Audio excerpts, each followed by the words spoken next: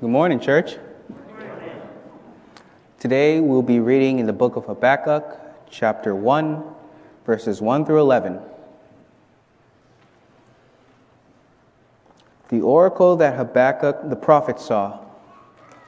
O Lord, how long shall I cry for help, and you will not hear? Or cry to you violence, and you will not save? Why do you make me see iniquity, and why do you idly look at wrong? Destruction and violence are before me. Strife and contention arise. So the law is paralyzed, and justice never goes forth. For the wicked surround the righteous, so justice goes forth perverted. Look among the nations and see, wonder and be astounded, for I am doing a work in your days that you would not believe if told. For behold, I am raising up the Chaldeans, that bitter and hasty nation, who march through the breadth of the earth to seize dwellings not their own. They are dreaded and fearsome. Their justice and dignity go forth from themselves. Their horses are swifter than leopards, more fierce than evening wolves. Their horsemen press proudly on. Their horsemen come from afar. They fly like an eagle swift to devour. They all come for violence, all their faces forward. They gather captives like sand. At kings they scoff, and at rulers they laugh. They laugh at every fortress, for they pile up earth and take it. Then they sweep by like the wind and go on. Guilty men, whose own might is their God. This is the word of God. Good morning, church. Today we are launching into a new series, 5-week series on the book of Habakkuk. And the series is subtitled, From Why to Worship. There's a book that actually had that as a subtitle, so we borrowed that, From Why to Worship. Habakkuk is a small, tiny book, obscure New Old Testament minor prophet. You might even still be trying to find where it is in your Bible. That's okay. It's really short. If you're past the major prophets, Isaiah, Jeremiah, keep going. Habakkuk. Most Christians have never read or studied this book. And so you might be asking, why do a series on an obscure minor prophet with a goofy name? And the answer is because it is extremely relevant for our lives today. In fact, Habakkuk contains one of the most authentic and honest conversations between a prophet and God that we see in all of Scripture. What we see in Habakkuk is this journey from asking the why questions of God through his experience with God, ultimately landing him to a place where he worships God in the midst of his circumstances, in the midst of his trials, in the midst of not having any really of his questions answered in the way that he would like. He moves, as we see the progression, from why in chapter 1 to waiting in chapter 2 to worship in chapter 3. Today's message, as we begin this book, is when life doesn't make sense. Habakkuk looks around him and realizes that much of what he believes, especially about God, doesn't match up with what he sees here on earth. And so he begins to ask the tough questions of God about the things that don't make sense to him. And I was just thinking this week, have you ever stopped and thought about how many things in life really don't make sense? We're going to get into, it's going to get kind of heavy, so let's start kind of light. I was just thinking, there's a lot in this world that don't make sense. For instance, why do we call it the Baltimore-Washington Parkway when we drive on it, and then call it our driveway when we park in it? You ever wonder why? That's so weird. That's annoying. It doesn't make sense. The worst one is why we say, oh, I slept like a baby. I slept like a baby. What? That doesn't make any sense. Babies don't sleep well. The person who came up with that didn't have babies. Babies get up several hours a night. After 2 to 3 hours, they're waking up. Listen, they should say, I slept like a teenager. Right? Because we know they'll sleep forever. You see, it just doesn't make sense. I could go on and on. right? There's lots of things that don't make sense. Well, what about the weightier things in life that really matter and still don't make sense? Why does God allow evil to happen? Why are there diseases? How long will I struggle with this sexual desire? Why can't I find a spouse? Why did my spouse leave me? Will my child ever turn back to the Lord? You see, in Habakkuk, we find a prophet wrestling with the difficult questions of life, and he's questioning ultimately the fairness of God. Let that sink in. Let that sink in. This is a prophet. He was called by God himself to speak for God himself and was recognized by the people as such. And what do we find this man of God doing? He's lamenting. He's complaining. He's asking questions of the very God whom he was called to speak on behalf of. And he asked two main questions: why and how long? Isn't that where many of us struggle today? How long, O Lord? And why? By far, the number one reason people reject religion in general and even Christianity specifically is the issue of how a good and powerful God could allow evil to happen.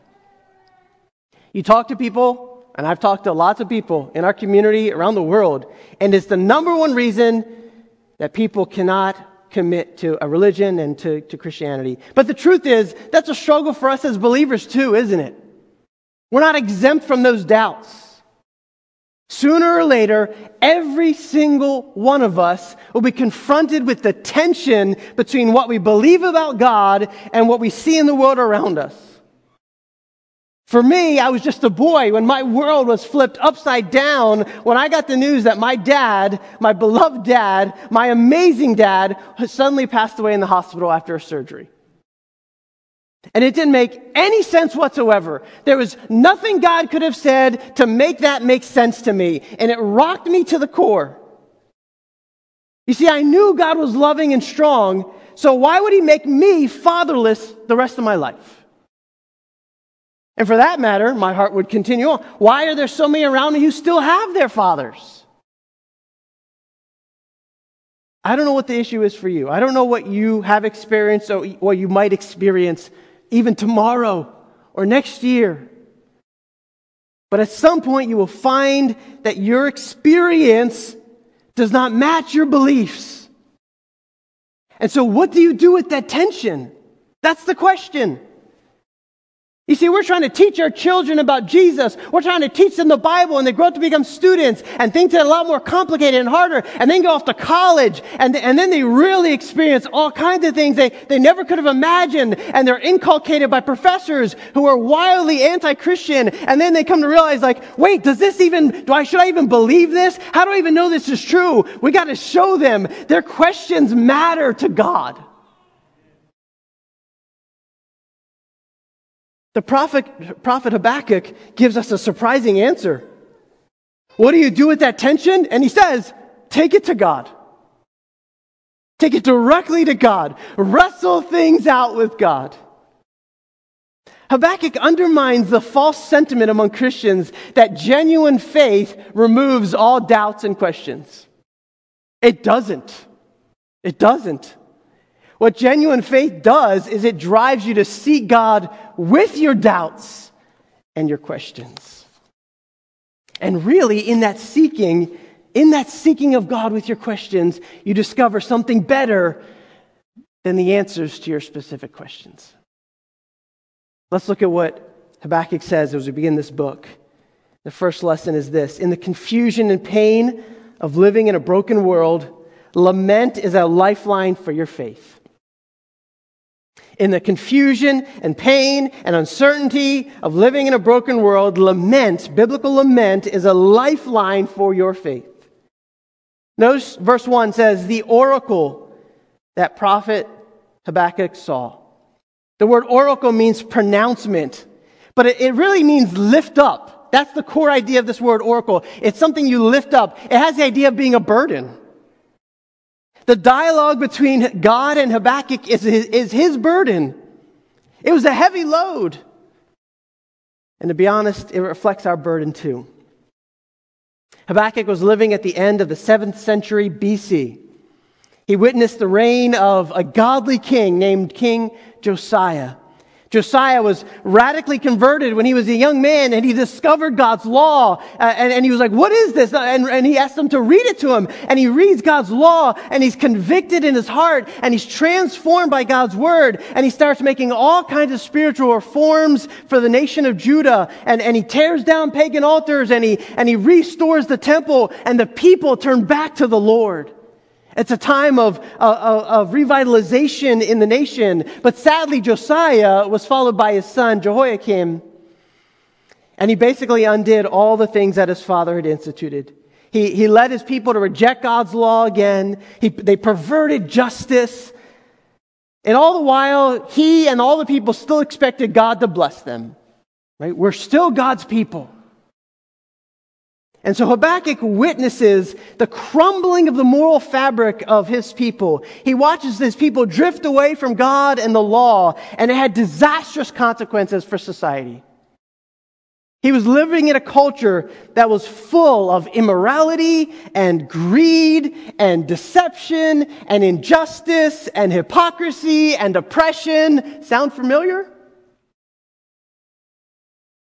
Just look at what Habakkuk describes when he's seeing. Notice the words. He says in verse 2, why do you make me see iniquity? Why do you make me look at wrong, destruction, violence, strife, contention? Justice is perverted. And this drives him, all of this together, drives him to cry out to God in verse 2 and 3 saying, O Lord, how long shall I cry for help, and you will not hear? Or cry to you violence, and you will not save? Why? Why do you make me see iniquity, and why do you look idly at wrong? Can you feel the emotion just jumping out of the page? Here's a prophet of God questioning God. How long will you wait to answer me, he says. How long must I cry out and you do nothing? And for that matter, why do you force me to look at injustice? Why do you even tolerate wrong to begin with? You see, Habakkuk is not just wrestling with the problem of evil, he's wrestling with God. There's an intensity to these questions here, and there's two main questions: how long and why? These two questions are at the heart of our wrestling with God. How long must I endure this suffering? How long will I deal with a wayward child? How long will I endure the rejection from a parent? How long will I have to endure this disease? How long will I struggle with my self-image? How long will I feel the pain of losing a loved one? How long? Listen, let me ask you this, and maybe it's something you can reflect on this afternoon. If you could ask God any how long question, what would your question to him be? How long? And then he gets to the why question in verse 3. This actually cuts even deeper, doesn't it? It gets to not just to the timing of God, but to the motivation of God. Why would you allow this evil to happen to me? Why do I have to struggle with a mood disorder? Why can't I catch a break financially? Why did you have to marry me? Why did I have to marry someone with these struggles or these issues? Why does my child have to suffer? Why did you take my dad at such an early age? If you could ask God any why question, what would it be?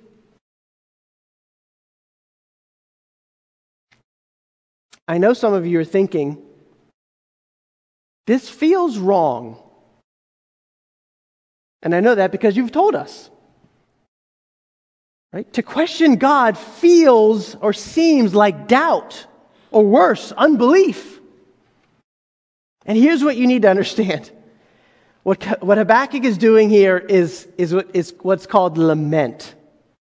And I've used this definition, I've quoted it Mark Vrogrup's book, Dark Clouds, Deep Mercy. I read it during my sabbatical a couple summers ago. Lament is a prayer of pain that leads to trust. Lament is a prayer of pain that leads to trust. Lament gives voice to the strong emotions that believers feel because of the evil and suffering around them. Lament isn't just voicing your broken heart to God. It's this path that leads to, ultimately, from heartbreak to hope. But I'm going to take it even deeper, because this isn't just lamenting. This is what we call biblical complaint. Complaint. It's a biblical term. If you have a Bible, you might even have a kind of a heading, Habakkuk's complaint.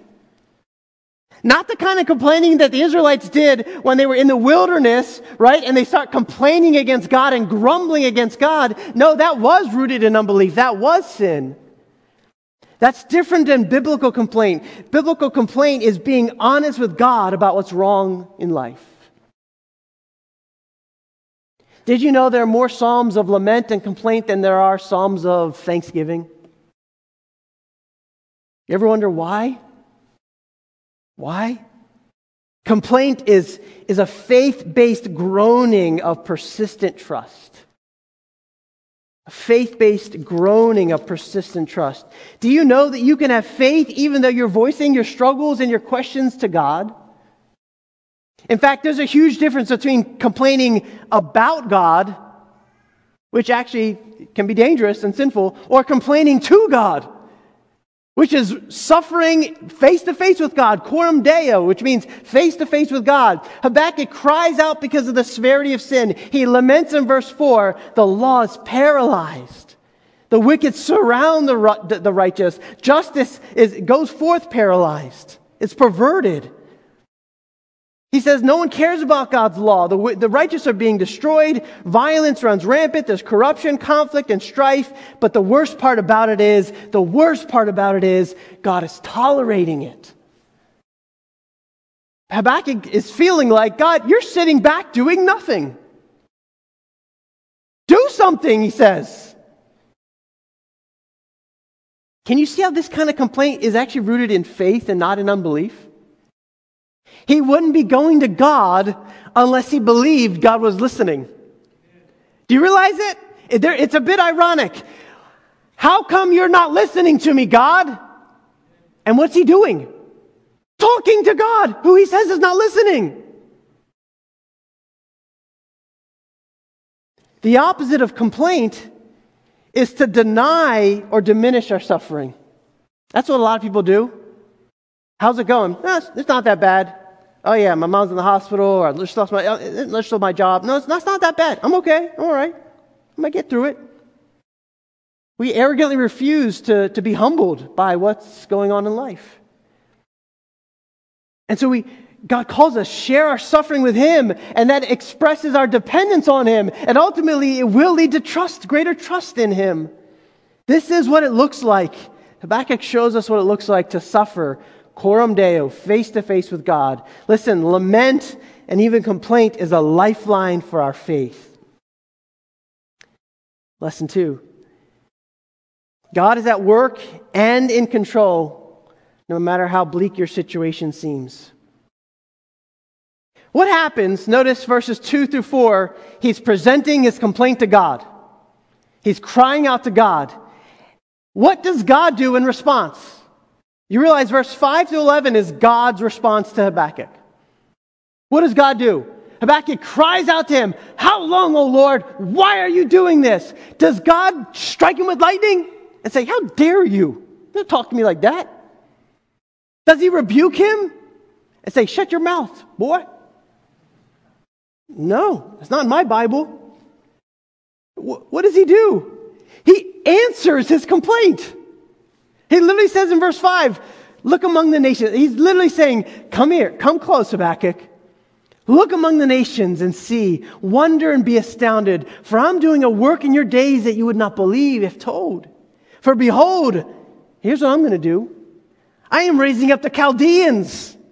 The Babylonians, that bitter and hasty nation who march through the breadth of the earth to seize dwellings not their own. They are dreaded and fearsome, and their justice and dignity go forth from themselves. In other words, they pervert justice. They have no dignity. They try to define justice themselves. God says, Habakkuk, you've been asking some really hard questions. You want answers? I'll give you some answers. Watch and be amazed, okay? It's crazy. It's so crazy what I'm going to do. You won't even believe it. Come here, let me tell you. I'm going to take care of the evil and injustice that you see in Israel. Your people have rejected me, largely. And Habakkuk is like, finally, God, you are going to do something. And then God says, here's what I'm going to do. I'm going to raise up the Babylonians, a ruthless and violent people. They have no mercy. And they're going to sweep through the earth and they destroy everything in their path.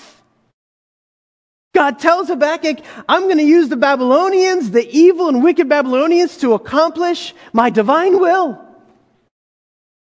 Listen, the Babylonians are the epitome of evil in this day. They broke every standard of justice. They abided by no laws. In verse 7, you could read it. They were a law unto themselves. In other words, they thought they were God.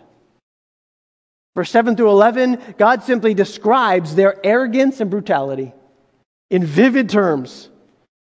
And God says, this is how I'm going to deal with the sin and idolatry of my people Israel. I'm going to send the Babylonians to discipline them. Obviously, Habakkuk is stunned. Wouldn't you be? Does it make any sense for God to punish evil with greater evil? It doesn't make sense to me. And it certainly didn't make sense to Habakkuk. And we're going to see next week, he cries out again, God, that's worse. I asked you to answer me and your answer's terrible. It's worse than anything I could have asked for.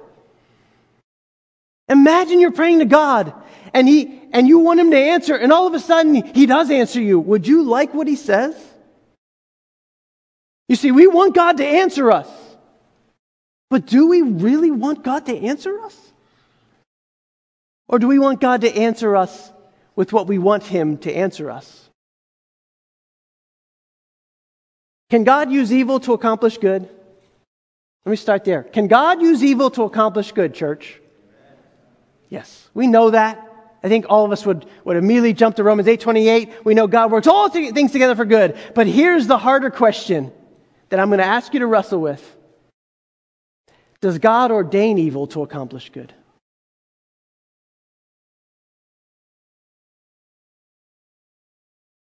Does he actually...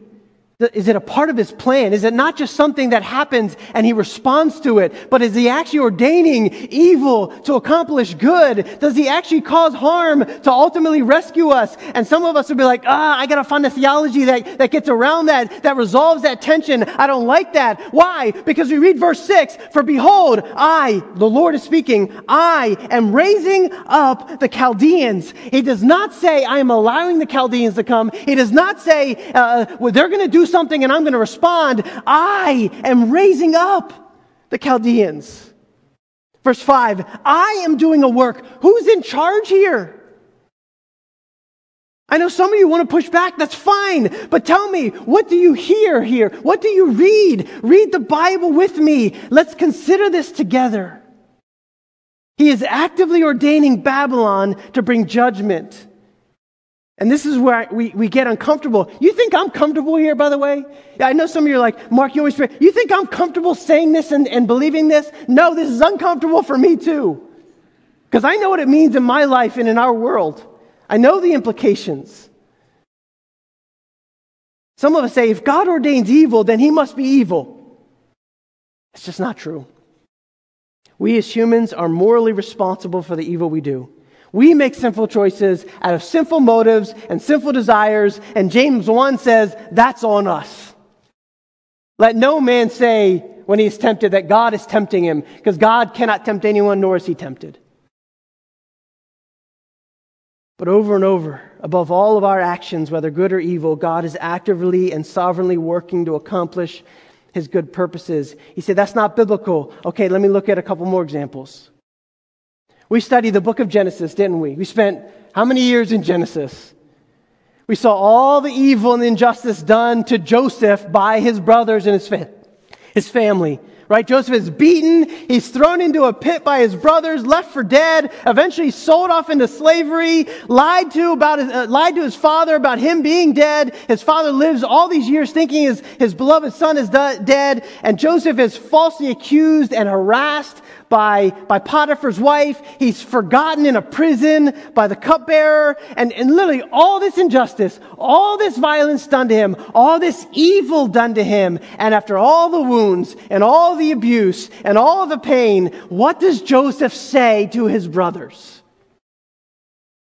Not what you and I would say, because I know what I would say.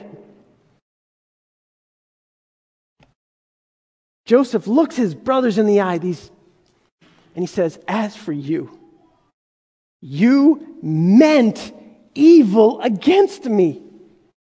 He doesn't minimize their evil. He doesn't minimize what they've done. It was wrong. It destroyed his life. You meant evil against me. But God, what? Same word? Meant it? What is it? That evil that they did? He meant it for good. God was not waiting for them to act and then responding to it by changing the situation. He was actively working through their sinful choices to bring about more good than anyone, even they, could have understood or fathomed. It brought about this arrest, and just the things that we know about. We don't even know all that God was doing, but the things that we know from that story, God brought restoration. He actually rescued his brothers from themselves through all of it. And he rescues the nation of Israel from the famine that would have threatened to destroy them.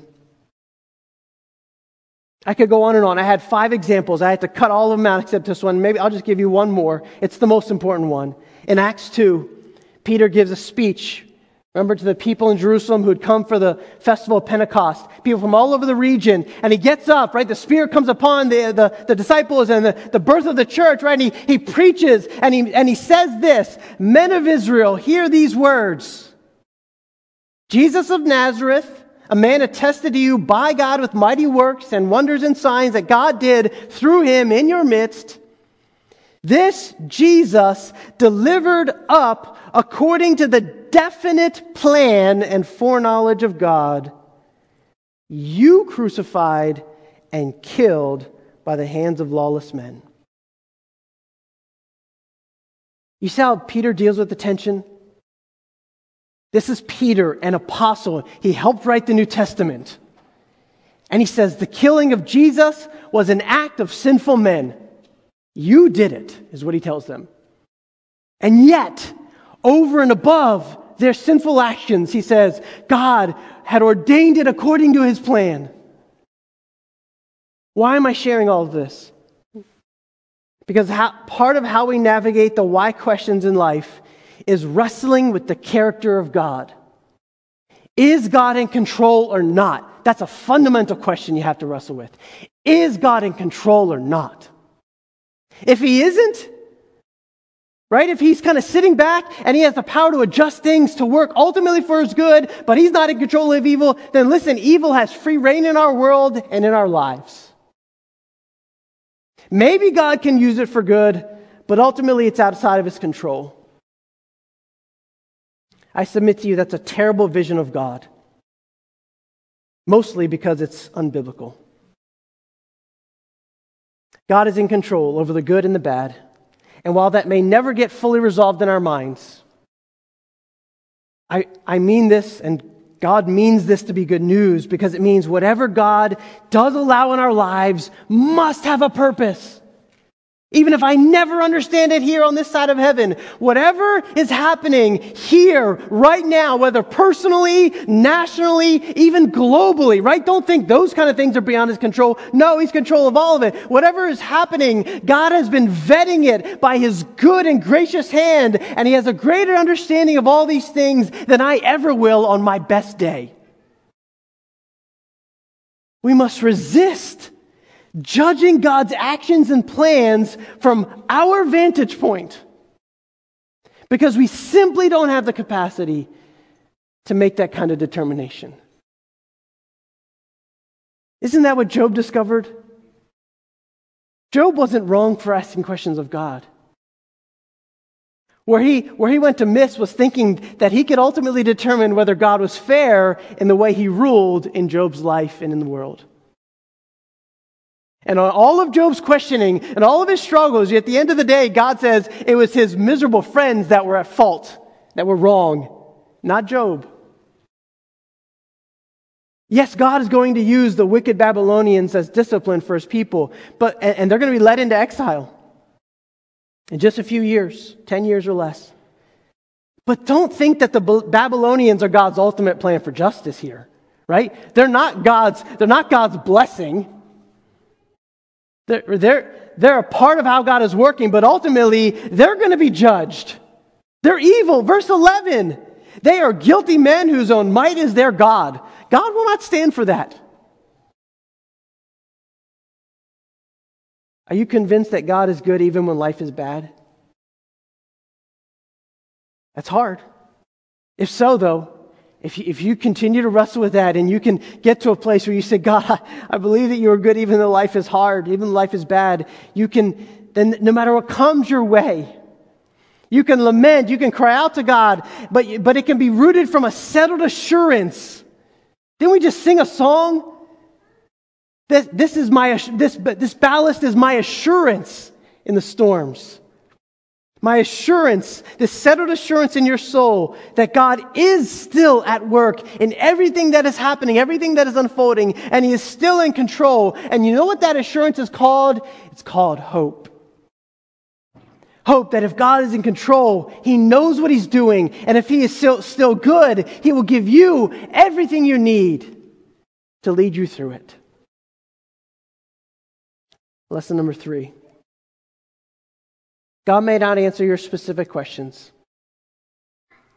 but He does answer your deepest questions.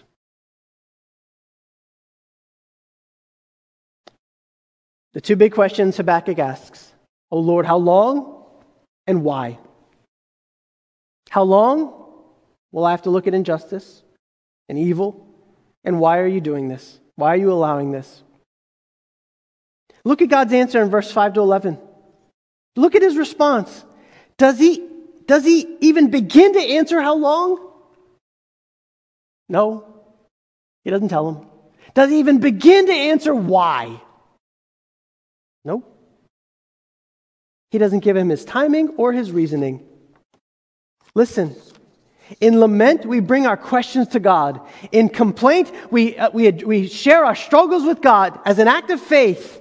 The very reason we voice our concerns to God is because we're convinced He's good, He's in control. But we need to understand there's nothing that says God has to answer our specific questions. Can you imagine if God showed you everything that He was going to do in your life? Could you imagine Him showing up saying, "Here, you want my playbook? You want to see everything? Here it is. Here's the end from the beginning. I'll show it all to you." Would you be able to handle that?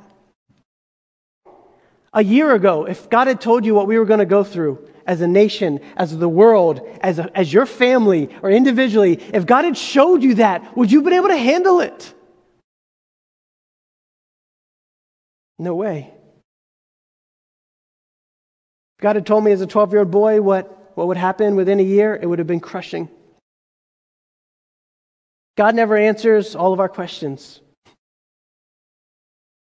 But, there is a but.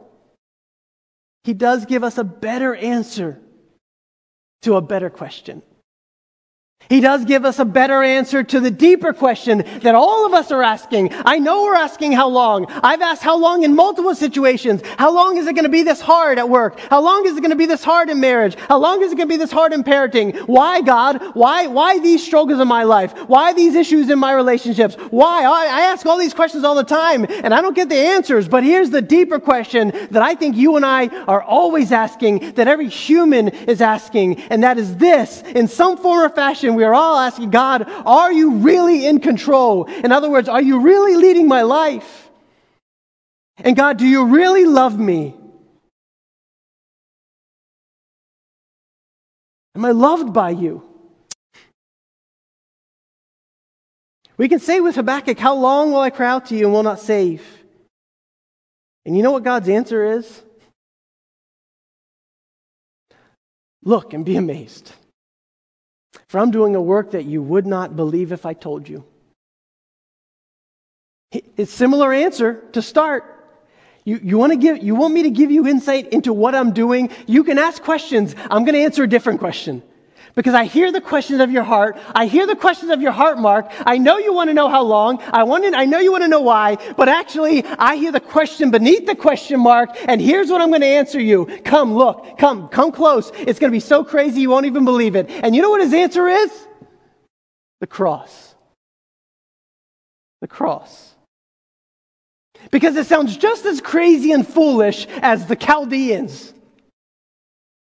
They heard the Chaldeans. Habakkuk hears Chaldeans and he goes, that's ridiculous. God shows up and tells us, you know my answer to your deepest questions, the problems in your life, the evil in the world, the suffering in the world, my answer is the cross. And we go, are you joking? How do we know that in the midst of a broken and evil world, God really is in control and really loves us? It's the cross and the empty tomb. They are the clearest terms that He is for us and not against us. He has shown us the extent He will go to rescue us from our greatest enemies, and that are sin, suffering, and death. And what does God do? When he says, come close, and he says, listen, I'm going to send my perfect son, the second person of the Trinity. He's been in heaven, in glory, basking in our community for all of eternity, and he's going to come down.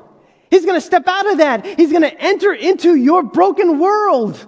Why? Why would God do that? Not just because he cares about the world. It's because He loves you. It's because He came down for you. He literally came down to rescue you, to pursue you. You weren't looking for Him, and yet God came looking for you. And He lived among us. He lived as one of us. Jesus was God in the flesh, tempted in every way, but never sinned. And yet what happens to Him? What happens to the greatest human who ever lived? He was unjustly nailed to a cross for a crime He didn't commit.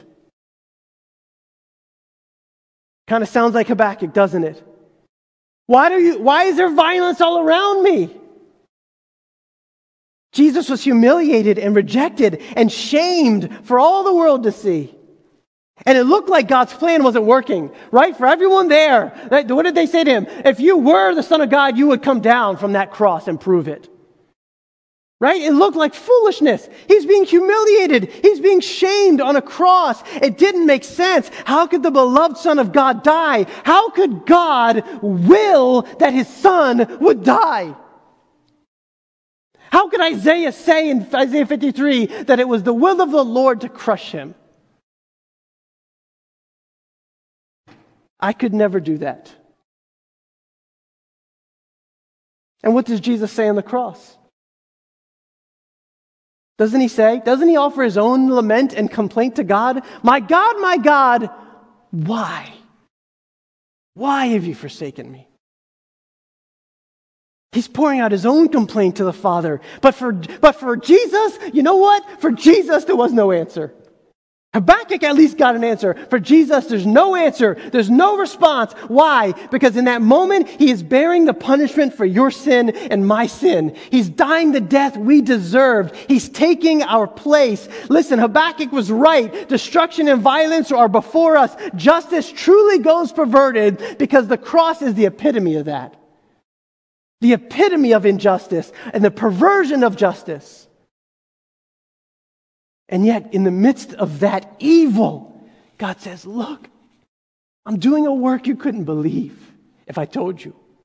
Because in the dying of my Son, Jesus, the debt of your sin will be paid for. Literally, He becomes sin for us. The killing of Jesus is the greatest evil ever, and God ordained it. And yet God says, listen, I want to answer your deepest questions. Because he's showing us in the midst of evil and suffering, he was still in control and he still really loves us. Jesus died to destroy death and destroy sin. Jesus died to satisfy God's justice so that you and I can now be forgiven. So that you and I can now be adopted into his family.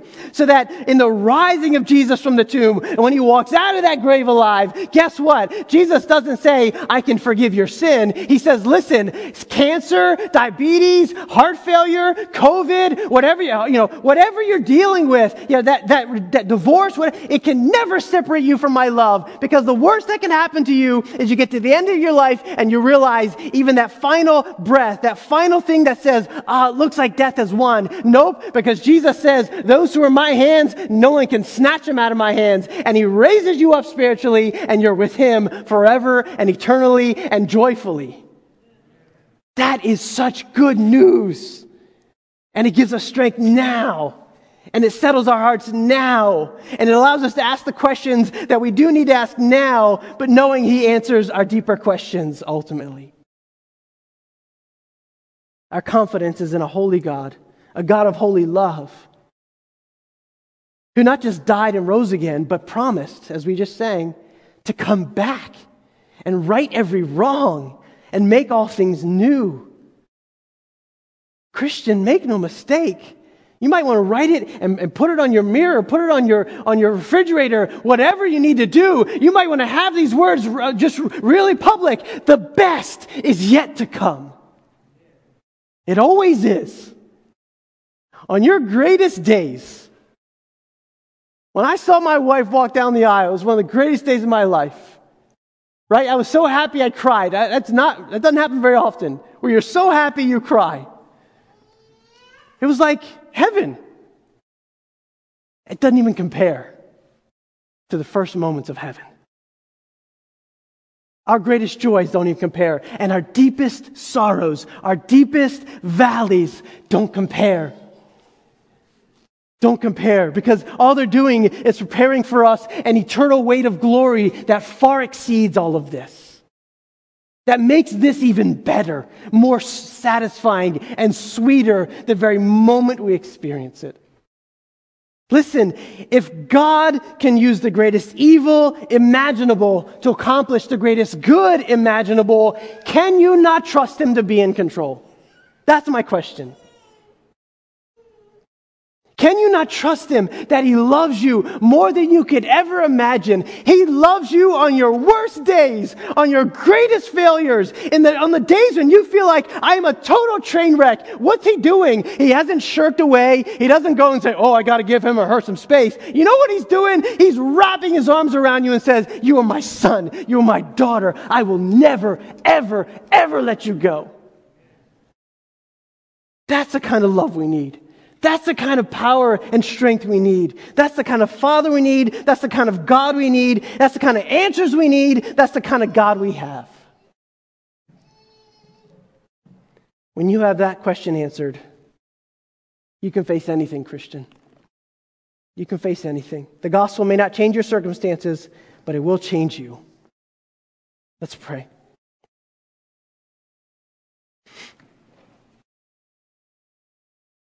Father, we love you and we need you. We admit that many of us may be like Habakkuk right now, wrestling things out still, asking the why questions still. We know that at the end of Habakkuk, in just 3 short chapters, at the end, nothing changes. Your word remains. Your judgment will come through the Babylonians. And yet Habakkuk will say, though the fig tree doesn't bear fruit, though everything withers away, yet will I praise you. Yet will I rejoice in God my Savior. God, would you get us to that point? Would you get us to that point? We confess it's so easy to be overwhelmed by the evil around us and honestly, the evil inside of us. But God, help us. I'm praying right now, help us. Some of us need to lay out a burden right now, Lord. Right now, wherever we are, whether it's in here or there's someone's at home, they've been carrying a burden. There's a question burning in them, and they want to ask it, Lord. They want answers. God, I pray right now they would lay it before you. I thank you that you're bigger than our biggest questions, that you can handle our deepest struggles. I pray that someone right now would be able to turn to Jesus for the first time and call out upon him as Savior. And maybe they've asked all kinds of questions, but the one question they've ever asked is, Jesus, can you save me? Can you forgive me? Can you rescue me? Father, I pray that that would happen right now. That there would be men and women, children, who hear the gospel and realize they may not understand it all, but they know that you love them unconditionally and want to receive them. That they would turn from sin and trust in Christ. God, you're doing a good work even when I don't understand it and I admit it. Help us. Help us as a family to walk by faith and not by sight. We need you. We pray this in Christ's name. Amen.